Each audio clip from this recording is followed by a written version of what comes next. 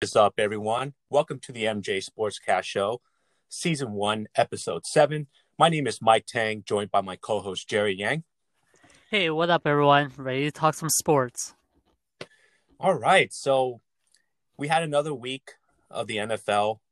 I believe it was week 10 here. We had a lot of things going on in the Bay Area. Let's first recap the 49ers versus the New Orleans Saints here. The Niners, they actually lost this game 27-13. What are your thoughts on the game last Sunday, Jerry? So I think overall, to the not so we lost, so there's definitely gonna be more negatives and Mm-hmm. positives. But from a positive standpoint, I think we came out with a solid game plan and a solid defensive plan as well. I know the score was 27-13, but in the first quarter, the team actually looked really good on the opening drive. It was a little bit shaky at times with Mullins but Kyle Shanahan's game plan actually worked out really well. We extended the drive, had a really long drive to keep Drew Brees off the field, which is great because their offense is high impacting, as we talked about last week. Um, so a really solid game plan. We held the offense in check from the Saints standpoint, and a few call outs I think that were really good is Kinlaw. Javon Kinlaw looked really good in this game. He had his first career sack, which is amazing. I don't think we expected that, and he looked a little bit more comfortable out there. So I think it was a really good thing. And I think our wide receivers also balled out. Jordan Reed and Kendrick Bourne in particular. Jordan Reed made an amazing highlight catch. I think everyone on ESPN has been highlighting that. And Kendrick Bourne extended out for a few catches that were supposed to be incomplete, but he made plays on those. And it was great to see him back out there after the whole COVID scare. So that's from the positive standpoint. And on the negative part of things and where things really went south, I think there were a few key moments. I think the one that's talked about the most was that flag on the sack by Andrees by Catavia Street. It kind of gave me a flashback of the Ahmed Brooks sack on Breeze in 2013.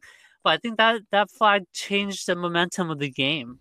Instead of having a third and long, the Saints had a short first down and goal, right? So that completely swung the game around. I think 6 plays later, they were able to score a touchdown there. So I know Breeze had broken ribs prior to the game, and after his sack, they talked about having multiple broken ribs plus a collapsed lung. So that really hurts. I mean, I think the flag was more for the person rather than the actual penalty, which really unfortunate, right? I think there's definitely a bias towards protecting the quarterback, which I totally understand. But at the same time, we robbed Street of his probably his best play of his whole career. So that was a big lost opportunity. And then on special teams, I think was definitely the biggest change of momentum and change of reason why we lost. I think from the Trent Taylor's no catch, and then the ball actually hits Ken Webster. So the team was turning it over there for a short distance for Breeze to work on, and then Richie James muffing that punt later. And then even before that, there was a 75-yard kickoff return for Dante Harris, right, who had an amazing special teams game after his initial fumble. I think the team actually did really well to force a fumble for Harris in the beginning of that game. So Mm-hmm. um, in the end, I think also what it comes down to was a horrible offense by Nick Mullins. Nick Mullins was just not good. The running game couldn't get going. McKinnon has been ineffective this whole season. I think he had one game where he looked like he was trending up, but unfortunately, I guess at the same time, he's our our healthiest running back, which is really surprising given his injury history and how he was throughout his whole career with the Niners. He's a guy that I think we're really depending on. So Mike, I think that's my initial thoughts. I think there was a few good things that came out of it, but overall, a lot of big moments really swung the game. So. Yeah, my thoughts are, Jerry, that the Niners actually had they were actually playing well here, and they were limiting the Saints' offense before our special teams. Basically, what you mentioned failed. Those three instances there, which gave New Orleans such great field position, and unfortunately, when you get the ball on your opponent's like 20 or 30-yard line, you're going to bound to score. And with that Saints offense, with Alvin Kamara there, eventually they were going to, keep scoring. And unfortunately, like it's just very mind-boggling because Shanahan mentioned that the team played hard. Yet, there was just so many mistakes that happened. And when you're a team like the Niners and you don't have most of your star players, and you're probably like you're not a favorite playing on the road, you can't muff special teams. You can't just fumble a punt. You can't give up a 75-yard return. I believe in the first half there. It's just, as a fan, it was just very frustrating to watch here. On top of that, Nick Mullens, you just had a sense during the game that Nick Mullens was not going to win the game for you. No matter how close the score was. I think it was maybe like a 1 or 2 score game in the second half. And you just have that feeling that Nick Mullens is just not going to get it done.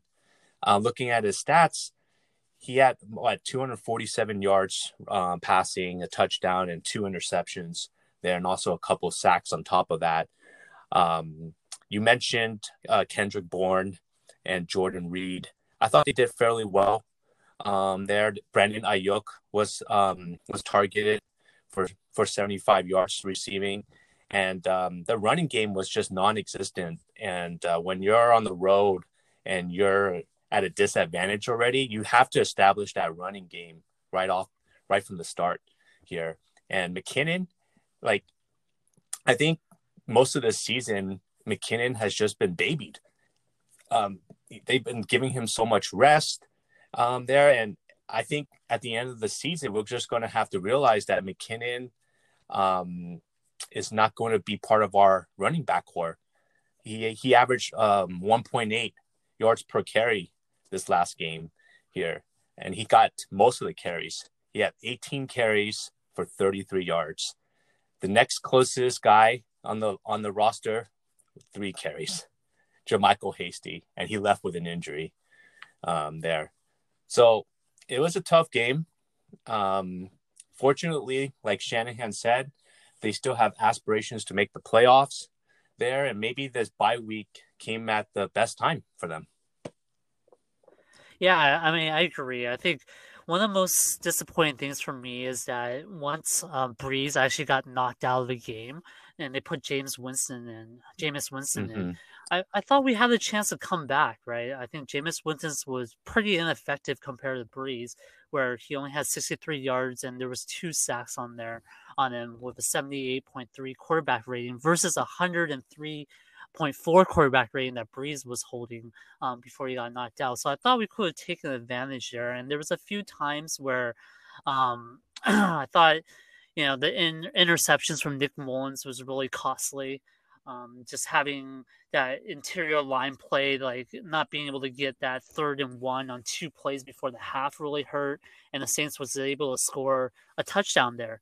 And one of the things I thought the interior line or the offensive line could have done was to stop CJ Gardner-Johnson more. I think that was much talked about in KBR as well, where he continuously was unblocked, right? Mm-hmm. There was no coverage there. I think one of the failures of McKinnon also was picking up that blitz and being able to cover, Mullens from CJ having a dominant day.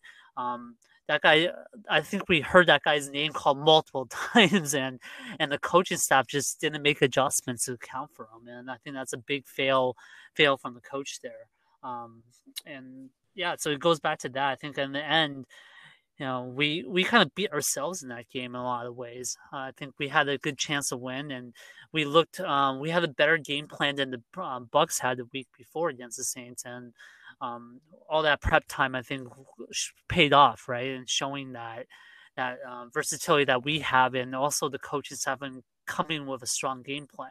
It's just once we execute the game plan, I don't know if the coaches are overthinking it or were committing to their game plan, but there's certain adjustments I thought the coaches could have made that weren't done, and that also ended up costing us a game. So Yeah, so our record now, Jerry, is it what, 4-6? 4-6, yep. 4-6.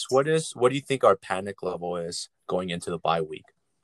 I think panic level is pretty relative because what are we panicking about at this point, right? Mm-hmm. Are we panicking about not being able to win the Super Bowl? If that's your bar, then obviously really high, right? This team is not a Super Bowl caliber team. A playoff caliber team, also pretty debatable at this point. Seeing this last game, it's almost like a playoff game for us, right? It's a must-win for us to keep ourselves within the division. And with this loss now, we really set ourselves back. The Seahawks, which is right above us, is 6-3. And so if we had won this game, we would have been 5-5, right? So we would have kept up with the rest of the division at this point.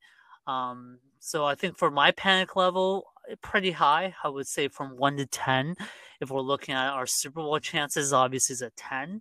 Playoff Right. hopes, it's going to be like a 7. Mm-hmm. So I guess at a certain point, we just have to ask ourselves, are we still panicking? Or are we just going to enjoy the games and see whatever happens, right? And at this point for Vegas, I'm looking at some Vegas odds on what the playoff picture will be and what the draft order is. We're projected to pick 12th overall. And if we're projected 12th overall, that means Vegas has us out of the playoff hunt, right? Right. Not even in the bubble at that point, right? So it might be, close to that time where we start thinking about draft picks. I'm not saying tanking, like I think I talked about in the last episode. Tanking is not a fun game to watch, and that's something we should hope for. But I think we just have to realign our expectations, right? Going to each game, I think we just have to take it game by game, hope we win a couple of them, and find some, good moments that we can look at and remember the season by, and also for the Niners' sake to look at a few players and evaluate who are keepers and who are guys that we have to part ways with. If anything, I think winning will help increase trade values for a lot of the players as well if we were to part with them. So it can only mean good things for us to win Mm-hmm. overall. But if we're looking at trying to make the season another championship season, the odds are stacked against us. Yeah. My panic level in a scale of 1 to 10 would probably be a 6 at this point here. I think with all the injuries, we already know coming in that we're most likely not going to make the playoffs. And I think most fans have accepted that already here. Do fans have expectations that the next quarterback like Mullins will come up and start winning games and start looking great? Yeah, some fans might look at it that way, but I don't. I don't see Nick Mullins or CJ Beathard being quarterbacks of the future here. They're just basically fillers for this lost season, basically, unless they somehow start piling up a winning streak after the bye week. Shanahan mentioned that in previous teams like the Redskins, they started the season 3-6 going into the bye week, went on a run, and actually won a division title one time. But I think he failed to mention that the teams in that NFC East wasn't as good as the NFC West that we're in right now, such as the Seahawks, the Cardinals, even the Rams there. So it's going to be an uphill battle. And yeah, like what you mentioned, just enjoy the games for what it is and just see how it goes. Yeah, let me ask you this though. For the way I look at Mullins is kind of reminds me of JT O'Sullivan. I don't know if you remember Uh-huh. those years, right? Where Yeah, he gets really locked in on the receiver and he's easy to read. And if he gets a little bit hurried, he starts panicking and making these wild passes and results in interceptions or incompletions, right?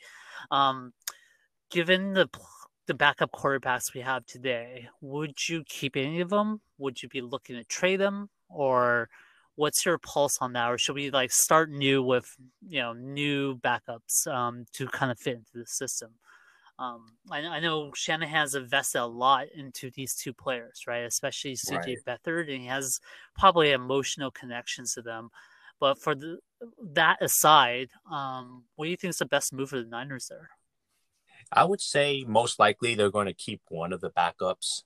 And if I was to guess, I think Mullins is probably going to leave in free agency, and Beathard will probably stay at least another year here. And I think Shanahan was laying out hope for Beathard to maybe develop into a quarterback that can read through the progressions a little bit better. There is something that Jimmy Garoppolo and Nick Mullins has definitely lacked throughout their time as a Niner. So if I was to guess, it'll probably be Beathard, and then we'll probably draft a quarterback within the first 3 or 4 rounds. Yeah, I tend to agree with you there. I think Beathard is probably the one we keep. And I think one of the underrated things about Beathard is two things actually. I think he has a better arm than Mullins, and Mm-hmm. he's actually more of a mobile quarterback compared to Mullins and even Jimmy, right? Surprisingly, if you look at some of his highlights, he actually is a lot more mobile. Will he become our franchise QB? No way, right? I don't think that's Yeah. ever going to happen. But if we are to draft a franchise QB or we go to a direction where we start having more of a mobile quarterback, I think he will fit in that system a little bit more, right? So if we get someone like a Kyler Murray or like a Lamar Jackson, where the quarterback has more options to be able to run the ball a little bit, you will want someone that fits in that same system if that quarterback were to go down.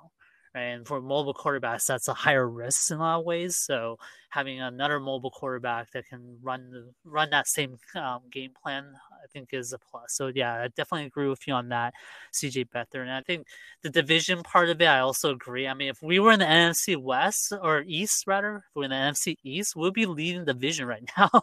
The Eagles are on top of that division at 3-5, right, and we're 4-6. Right. So it's if we're in that division, the rest of the opponents are falling back. Yeah, I would agree with Shanahan that there could be a chance to make a run for it. But given our division, we're probably the most stacked division at this point. I think from a winning percentage standpoint, everyone has a close to 500 or more record, right? I think we're the only ones that are under 500. Everyone else is 6-3 tied throughout. So um, even with wild card hopes, I think those teams will probably all be in it. I think. So, Yeah. So looking ahead here, the 49ers are on a bye week this week, and they will go to play the Rams at at LA over there. So they have some winnable games. They also are facing the Bills, who are pretty good. The Bills are gonna visit the Niners, and then the Washington football team will visit the 49ers in the middle of December. mhm. Um, do you see them maybe going 2-1 out of that stretch here, Yeah. or I, yeah, it's hard to say right at this point. I think looking at the schedule, I think the Bills are going to be tough. Washington is winnable. Cowboys is winnable. And then the last two games is a little bit hard to say, mainly because we don't know who's coming back, right? If Jimmy right? Garoppolo were to come back for the Cardinals game in, was it week 16, and be able to play the last two games, I do like our chances a lot better to win those two games. And at Yeah. that point, maybe they've also clinched the division. One of those two teams might have clinched the division and start resting some of their players. Then definitely will have a chance to win those games, right? And at that point, it's more of just trying to highlight what our team can do and kind of define it there. So I think out of the 6 games, I think the Rams was winnable in this next game, but they're going to be tough, right? They're going to be better. They're going to have to be hungrier, and it's on the road in LA. So we'll definitely recap that, but I think they're going to be a lot tougher. The Bills are, a dynamic team with Allen, and they don't really have a running game there. I think Zach Moss is coming up a little bit, but we're pretty good at stopping the run. But then they also have Stephon Diggs over there, and I know John Brown's been dinged up, but if he comes back with Cole Beasley, they're going to have some offensive arsenal there that we might not be able to stop, right? So the good news is we're at home there too, so I think that's going to help us. And then I think Washington's a little bit underrated. I think with Alex Smith out there, it's going to be tough as well. So I wouldn't say that's a guaranteed win, but I think it's definitely a game that we should be able to win. But I wouldn't be surprised if we do drop that game. And then for the Cowboys, with their injury situation, I give our team a pretty good chance, right? The unpredictability is that Andy Dalton will be back this next game. So I think we should keep an eye out for Andy Dalton and see how well he does, and if the offense has picked it up, given all this rest and all this stuff they have. So I think they're coming off of a bye as well, so they'll be definitely revising their game plan and having the game plan that they're going to play for the remainder of the season. But I think out of all those games, the Cowboys game will probably be our best chance to win. So yeah, so I think 2-6 is definitely in the cards. But I wouldn't be surprised if we go 1-5 too, given how tough the schedule plays out, right? So, and also the other direction too. I wouldn't be surprised if we go 4-2. If some of our injured players come back. I think even George Kittle, I think, has a chance to come back this season. So then that'll change it a little bit. And then Ben Garland, our center, might come back as well. Right. And that will change the dynamics. And one interesting thing that I'll bring up is that I've been hearing around, the Twitter sphere and some of the news articles I'm reading that there might be a COVID pause for 1 or 2 weeks to kind of situate the COVID situation. If that's the case, then our injured players probably have a good chance of coming back, right?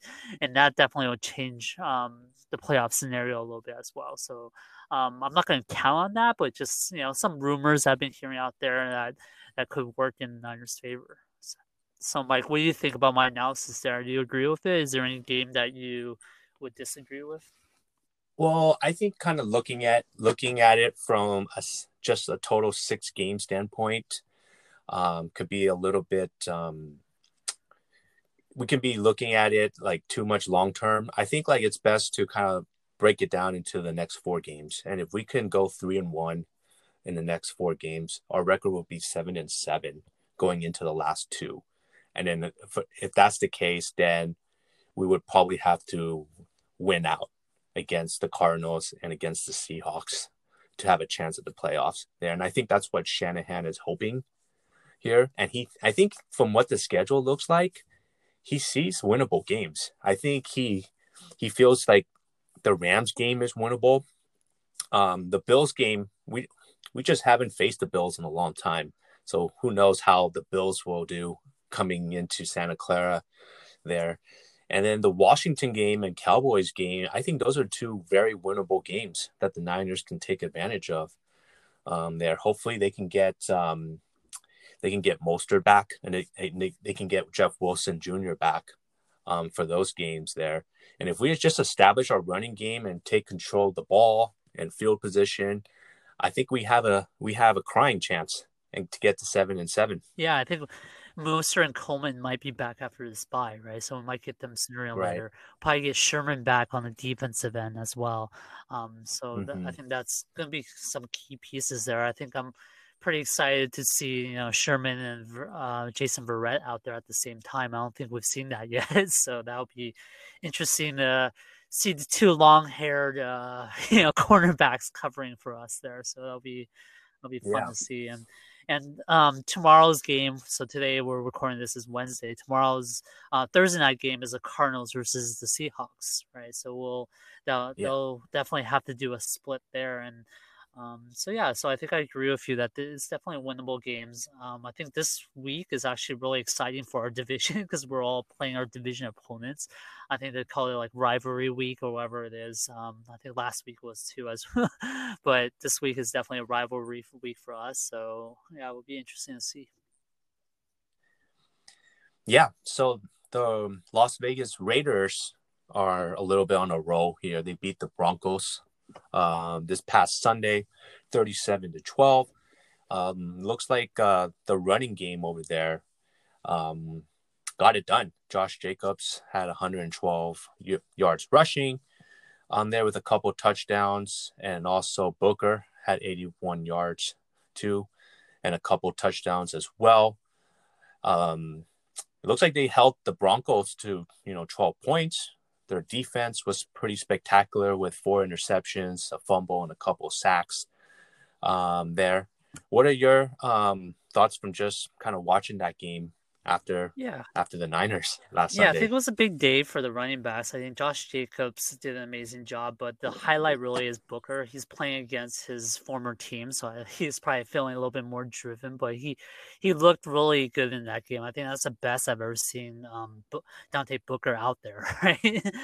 So definitely give him props there. And then yeah, as you mentioned, the defense and the secondary actually looked really good. They tied their season high of interceptions and turnovers with 4 ints, 1 fumble, and 2 sacks. Um, Jeff Heath had 2 ints himself, so he had a monster of a day. And then the interception that sealed the game was actually by Nick Kowalski with this amazing one-hander interception. So Mike, I don't know if you saw it, but it'd be worth for you to go back just to see that highlight because that Mm-hmm. was one like comparable to that Jordan Reed reception, right? I don't even know how that guy did that, and so it was good work on his part. And then I think having their safety Jonathan Abrams and cornerback Trayvon Mullins back from injury really helped that team. They definitely look a lot more comfortable on defense, and they showed that they're a little bit more dominant on that side. And then the offensive line played well. I think Derek Carr had a lot of time to throw, and the stats really really reflect that as well. So overall, I think he had a really good game. I think he didn't have any touchdown passes, but he had a few key like third down drives where he converted. So that really helped him out. So it was a 154 yards on with 81 QB rating. So and he wasn't sacked in this whole game. So that offensive line definitely held out pretty well. And the big plays that he made were all to Darren Waller. And Henry Ruggs got in a little bit on this game, right? So that was really good for him as well. Um, and on the other side of the ball, I think Drew Lock definitely looked the way we thought he would. 257 yards, one touchdown, of course, 4 ints and 2 sacks, right? So definitely a disappointing game for him. Um, I think their best receiver was Jerry Jeudy at that point, and that was only by a thin margin with 4 receptions and 68 yards. So yeah, it was overall I think a good game for the Raiders, and I think this next matchup is going to be really important for them, obviously, because they're going to be facing the Kansas City Chiefs, whom they won already once.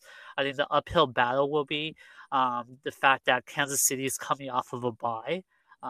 So they're going to be a lot more hungry, a lot more rested, and they have longer time to game plan for them. So yeah, overall, I think the Raiders are still looking in pretty good shape overall. And as a Raider fan, you can't help but be excited for the future there.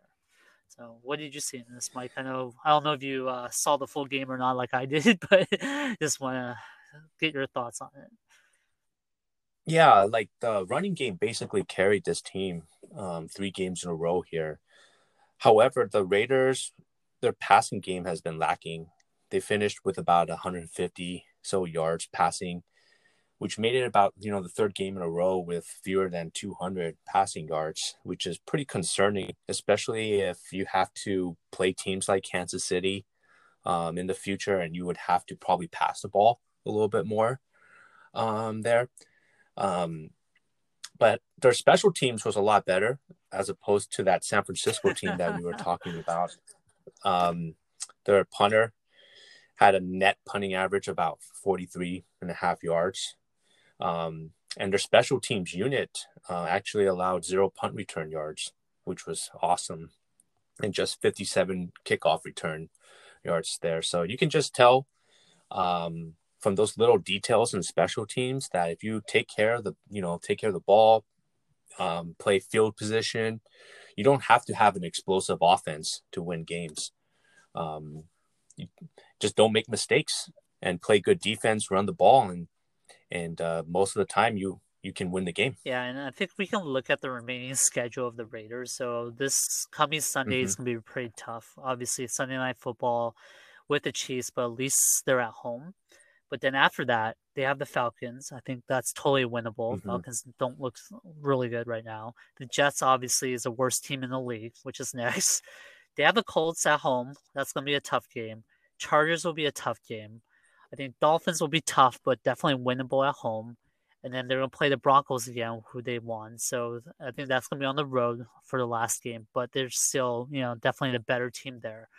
So given this schedule, I think the future looks pretty bright for them. I think they're going to at least win four out of the remaining 7 games there.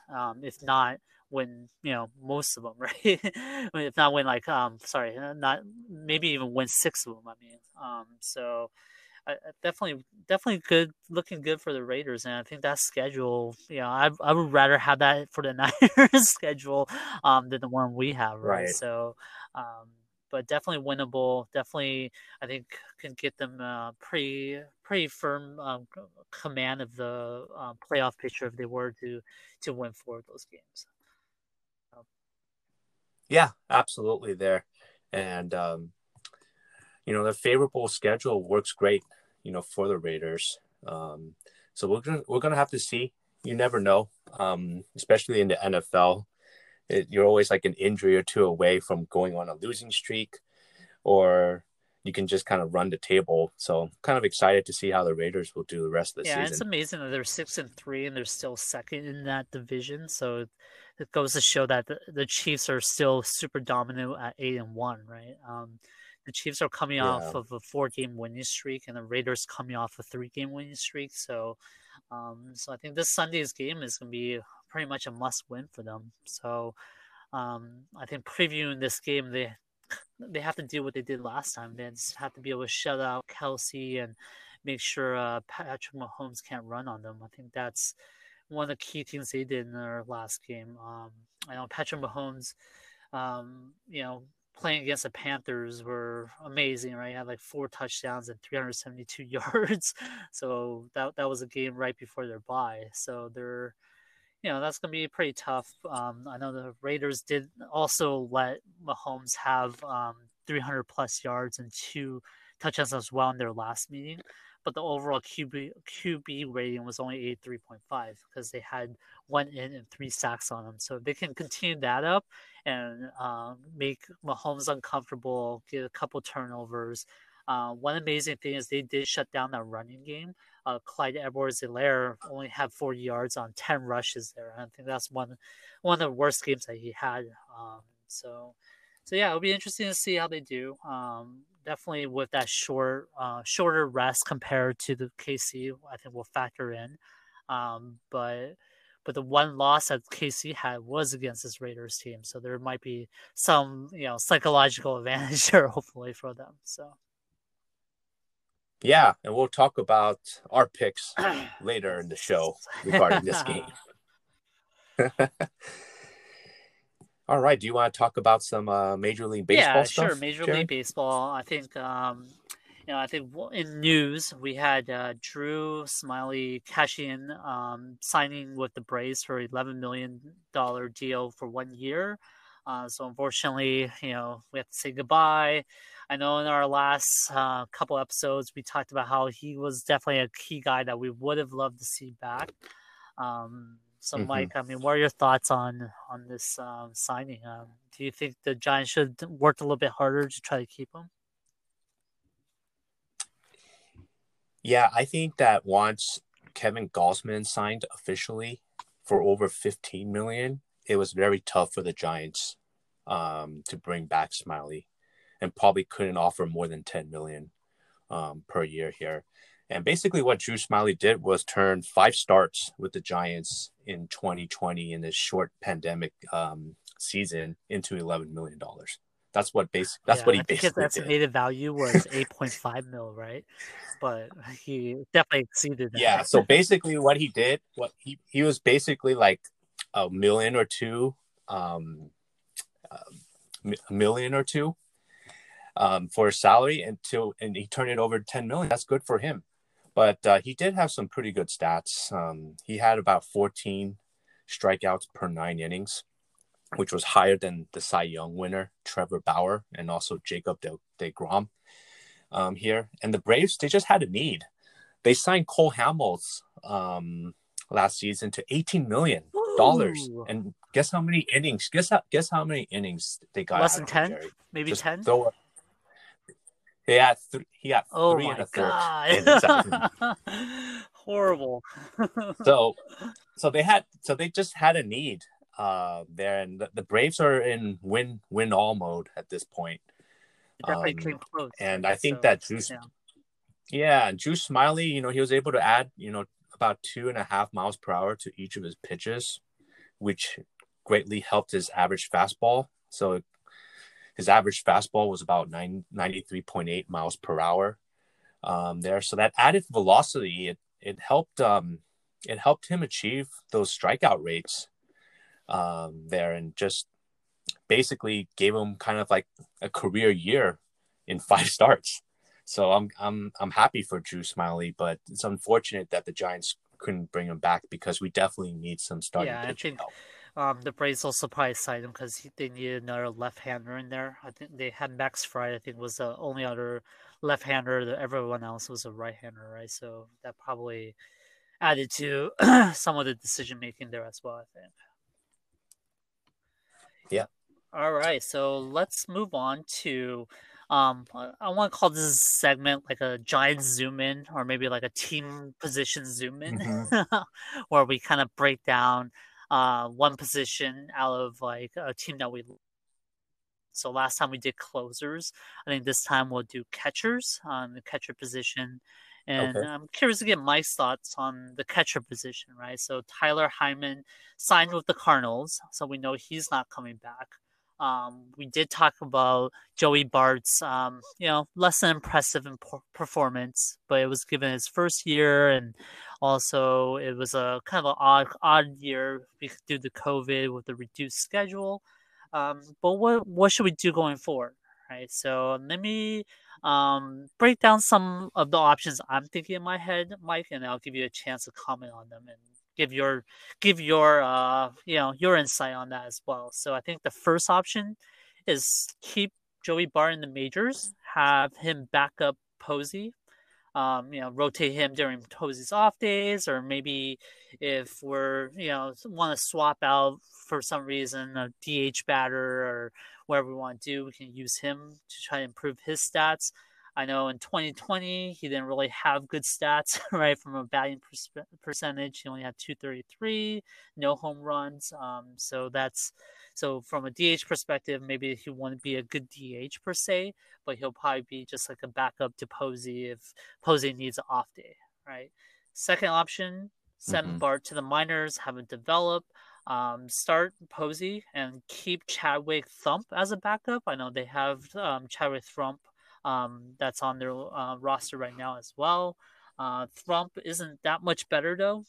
He has 213 batting average, but he had 4 home runs, so that's 4 more than what Bart had. And Posey didn't look so good too in his last year before he took that time off, right? With the 257, and he had 7 home runs, which is great. But those numbers are a little bit skewed because it's 2019 with a full schedule. So given a condensed schedule, I'm not sure if Posey would have as many home runs. Probably, just as many, probably between Bart, I would say, and Thump. But that could be an option where we just send Bart back, keep that starting lineup. And then option three, maybe sign a free agent to start or to back up Posey, or maybe move Posey to first base or trade him off, right? So the top catchers right now in free agent is Yadier Molina, Wilson Ramos, and JT Remoto. So those are, I think, the top three guys. I know Remoto was a little bit hurt from the season.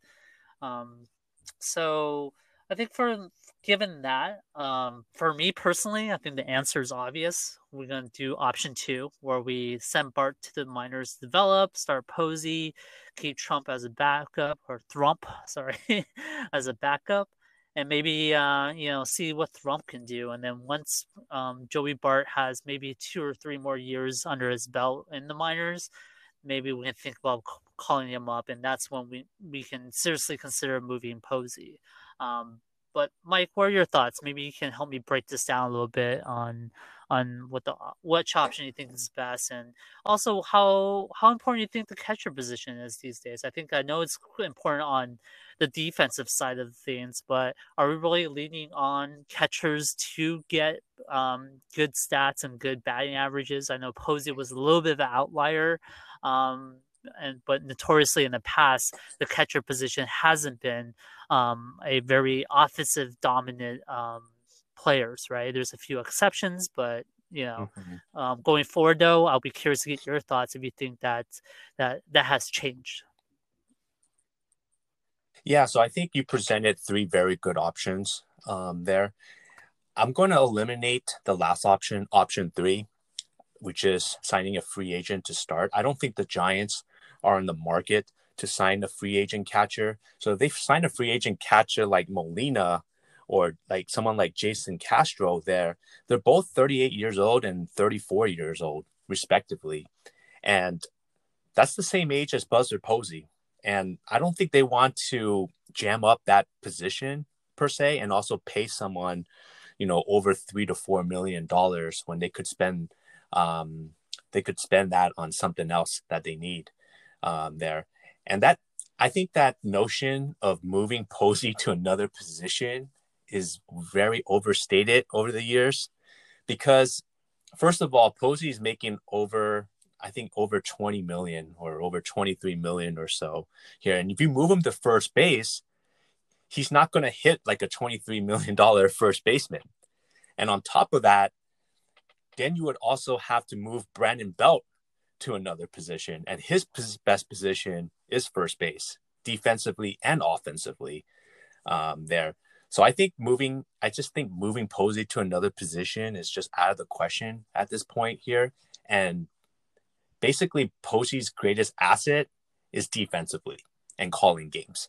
And I think the Giants would be wise if they just keep him, in the backstop there. You mentioned option 2, Jerry, sending Bart to the minors to develop. And I think that's what Farhan really anticipates there. So we really anticipate Posey to come back fully healthy, ready to go, and then also have a backup such as what you mentioned, Chadwick Trump there. So you asked about how important the catcher position, correct?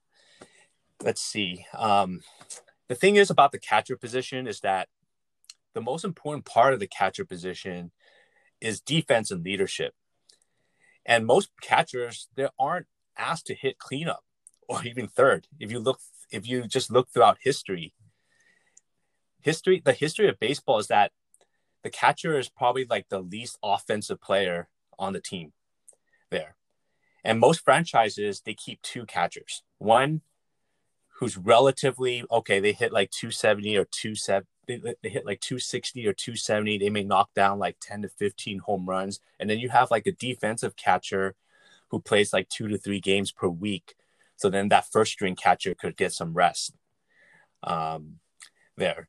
So the thing is that the catcher position, okay, we may have some one-off players who will hit like 40 home runs here or there.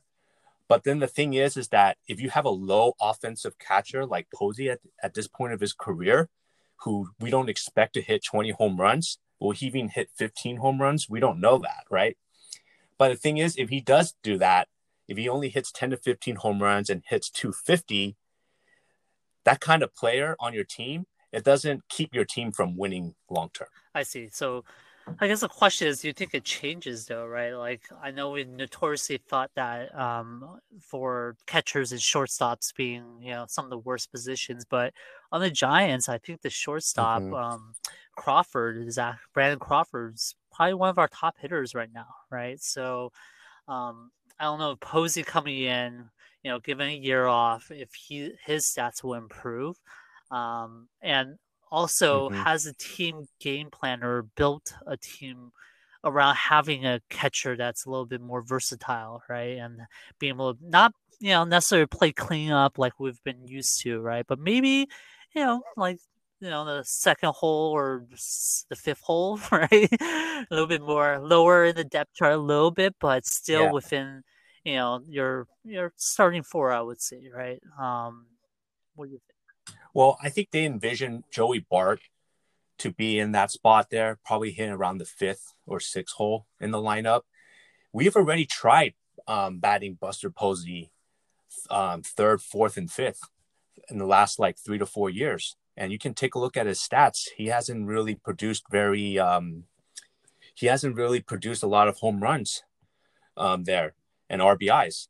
So are we really going to put ourselves in that position again when we have other viable players in our roster that can fill that third, fourth, or Yeah, do fifth you think it spot in was the a lineup? mistake to let Tyler Hyman go? I think in the beginning of the season, I didn't think he looked too bad. Like before the injury, he was, Mm-hmm. obviously he's not as good as Posey. He's not going to play, in the top four holes, but as a serviceable catcher, I thought he was more serviceable than Bart, and we don't know what Chadwick Trump would do, right? Um, so do you think that was a mistake to let him go? Well, I'm looking at his stats here. He bat 190 Mm. with, let's see, 8 hits, 0 home So runs, and six not that great. strikeouts. Um, yeah. So I just think like, um, just from a business standpoint, they just couldn't carry 3 or 4 catchers if you add Barton there. So you have Trump, you have Buster Posey, and you have Bart. I just think that you just couldn't have Heineman on there because he just wasn't Yeah, and producing as I was offensively. putting together like these options, I was what really actually surprised me was Chadwick on the team. Right? I don't know if I remember him in the Right. games where he had 4 home runs for us last year, but I don't remember him having those 4 home runs. So, what are your thoughts on him? Like, have you seen his play at all? Me personally, I haven't. Right? Are you So mention are you yeah, mentioning yeah, Trump? Chadwick Trump. Yeah, Chadwick Trump? I haven't seen him, or I don't remember him playing Yeah. ever, right? So maybe he had some key games, maybe, but to me, he wasn't a standout at all, or not a player that I remember saying, "Oh wow, okay, that's we have to look more into that guy." And I just and your reaction about that player is it represents the whole catcher position in general, right? In that the catcher position just isn't very glamorous to begin with, and that the player who plays the player that puts in all those innings in the backstop there, it takes a toll on their knees, and that's why their numbers struggle so much throughout the years. And just from what I saw in Trump, I think he definitely had some power. He had like several home runs at home, and I think he's a good backup player, to be honest with you here. And we talked about the importance of the catcher position, and I think what was missing so much last year was that the pitchers, they lacked that chemistry with the catcher, as opposed to when Posey was around. And I think that was what was mainly lacking, and why one of the reasons why our pitchers faltered at certain points in the season here. So I think, like, more importantly than offense, the Giants and their coaching staff, they are really looking forward to Posey's leadership and the way he I see. calls games. Do you take into account the fact that we have, we have a relative new pitching staff now, right? I know our first Hmm. starter, his name slips me right now, but um, who's in our first role right now? Cueto, yeah, yeah. Cueto? Sorry, yeah, Are you Cueto's the talking only about guy I think Cueto? that Yeah. Buster Posey actually worked with, right? Whereas we have Gosman, Webb, and Taylor, Anderson, and probably we'll have to sign like another starting pitcher. Those guys have worked with Bart, right? Do you take into account the fact that Bart has some experience with these guys on a shorter season versus, Posey coming in, I wouldn't say cold is the right word because he does have obviously experience with working with some of the bullpen pitchers and also working with starting pitchers in general, a lot more experience. But if you talk about chemistry, don't Hmm. you think Bart has more of the advantage on chemistry? Well, I think Bart only caught about 30 games split up between all those pitchers there. That's more than Posey, And though, right? they That's definitely, well, I think also Posey worked with some of the pitchers too, like Cueto in the past and Drew Smiley as well. And the thing that benefits Posey the most out of all the catchers that we have is his experience against the other NL West teams too. So he knows a lot of the individual batters and their tendencies and what pitches to call there. Something that Bart really lacked last year. You can just tell he just wasn't very comfortable. As much as he kind of like tried it on the surface, I think his lack of experience defensively carried over I guess offensively for last him. question on this topic. Do you still believe in Joey Bart? Do you think he'll eventually get there to where Posey is? Or do you think at this point he might be Hmm. trade bait for a different team? I think I think there is still high hopes for Joey Bart, and it's a very short sample size of about 30 to 40 games there. But what's really concerning though is his strikeout to walk ratio during that time span. And just kind of looking at it here, I think it was like he had like 3 walks to like almost 40 Yikes. strikeouts or something like that. And that's just, I mean, like, and I think a lot of front office people and analytics, they really value that strikeout to walk ratio um, there. So he's going to have to improve on that moving forward. And plus, he didn't show any power. Maybe he had some loud doubles, but he hit no home runs too on top of that. So if you're going to have that wide discrepancy of strikeout to walks, you better be hitting some home runs at the same time. And if you're not hitting home runs, you better be doing something great defensively as well, which Bart was just mediocre on. If I was to give him a rating from 1 to 10, it would probably be like a 5 at best there. So, I think the I think Bart's going to Mm. benefit having Posey around next season, and yeah, I'm excited to watch that. To be honest, I think there's some hope within the Yeah, I agree. organization for Yeah, him. that's why I thought option one might have been something to be able to have Bart work directly under Posey on every single game, right? Mm-hmm. But maybe that's a little bit too premature at this point. Maybe, and hopefully, I would say if Posey stays for at least 3 more years, maybe next year or sorry, the year after next, um, that maybe that's a better time to pull up Bart and have Posey do the direct mentorship at that point, right? But Yeah, I think ideally we'll have Bart start the season in the minor leagues. Hopefully, they have some sort of yeah. competitive minor league system once the season starts again, and hopefully there's more than 40 to 50 games. Hopefully it's a 100-game season, and that we can maybe start the third of the season with Bart in the minors, get some reps down there, Yep. and then bring him up maybe 30 to 50 games in there, and then just kind of gradually learn from Yep. Posey and get him acclimated Agreed. Yeah, I with the think speed of the game. that's a good note I think to land on. So let's move on to sports picks. I know we're a little bit early for the Niners and Rams, but I say let's give the pick because next week's Mm-hmm. episode will be a little bit special. So I just want to tease that a little bit for our listeners. So Niners minus 2.5 at the Rams. The over/under is not out yet, so I think what we can say is it going to be a high scoring or low scoring game?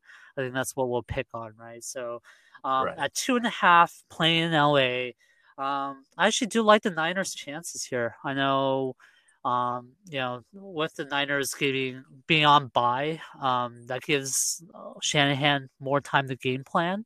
And we obviously did pretty well against the Rams Hmm. in the last game. And as we mentioned, I think Tevin Coleman, and Raheem Mostert might be back with Sherman back as well, right? So that gives some improvement on that side of the ball with some players back. So yeah, I'm rolling with the Niners minus 2.5 here. I think the line will probably move to 3.5.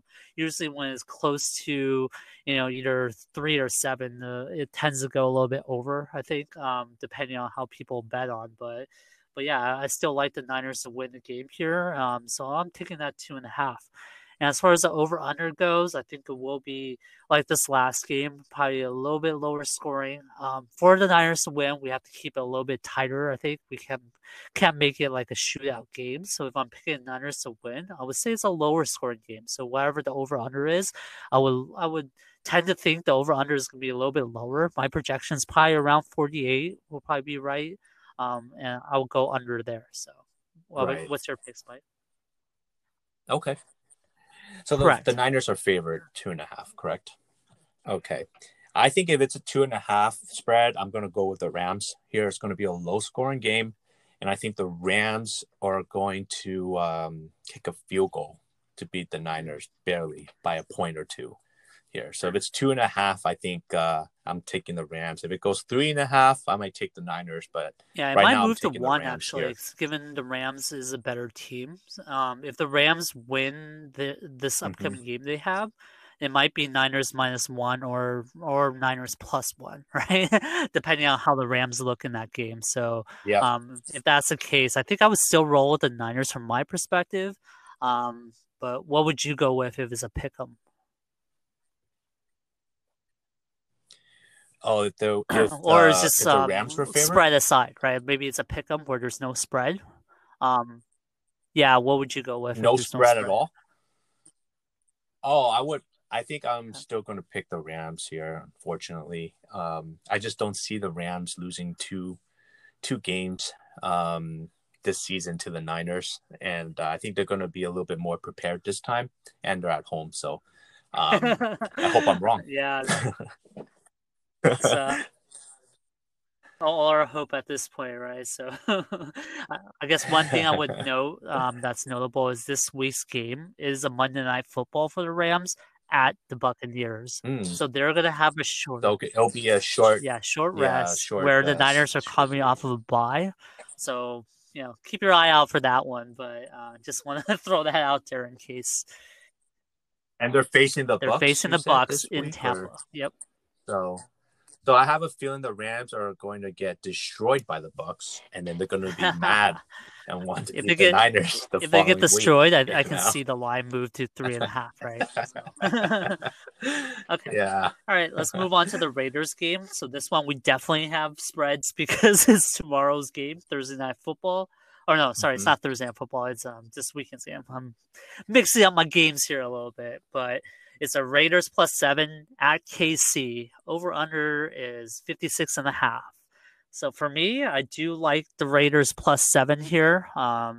It's going to be, I Wow. think, a Yeah. closer game than people realize. I think the defense for the Raiders looked a little bit better.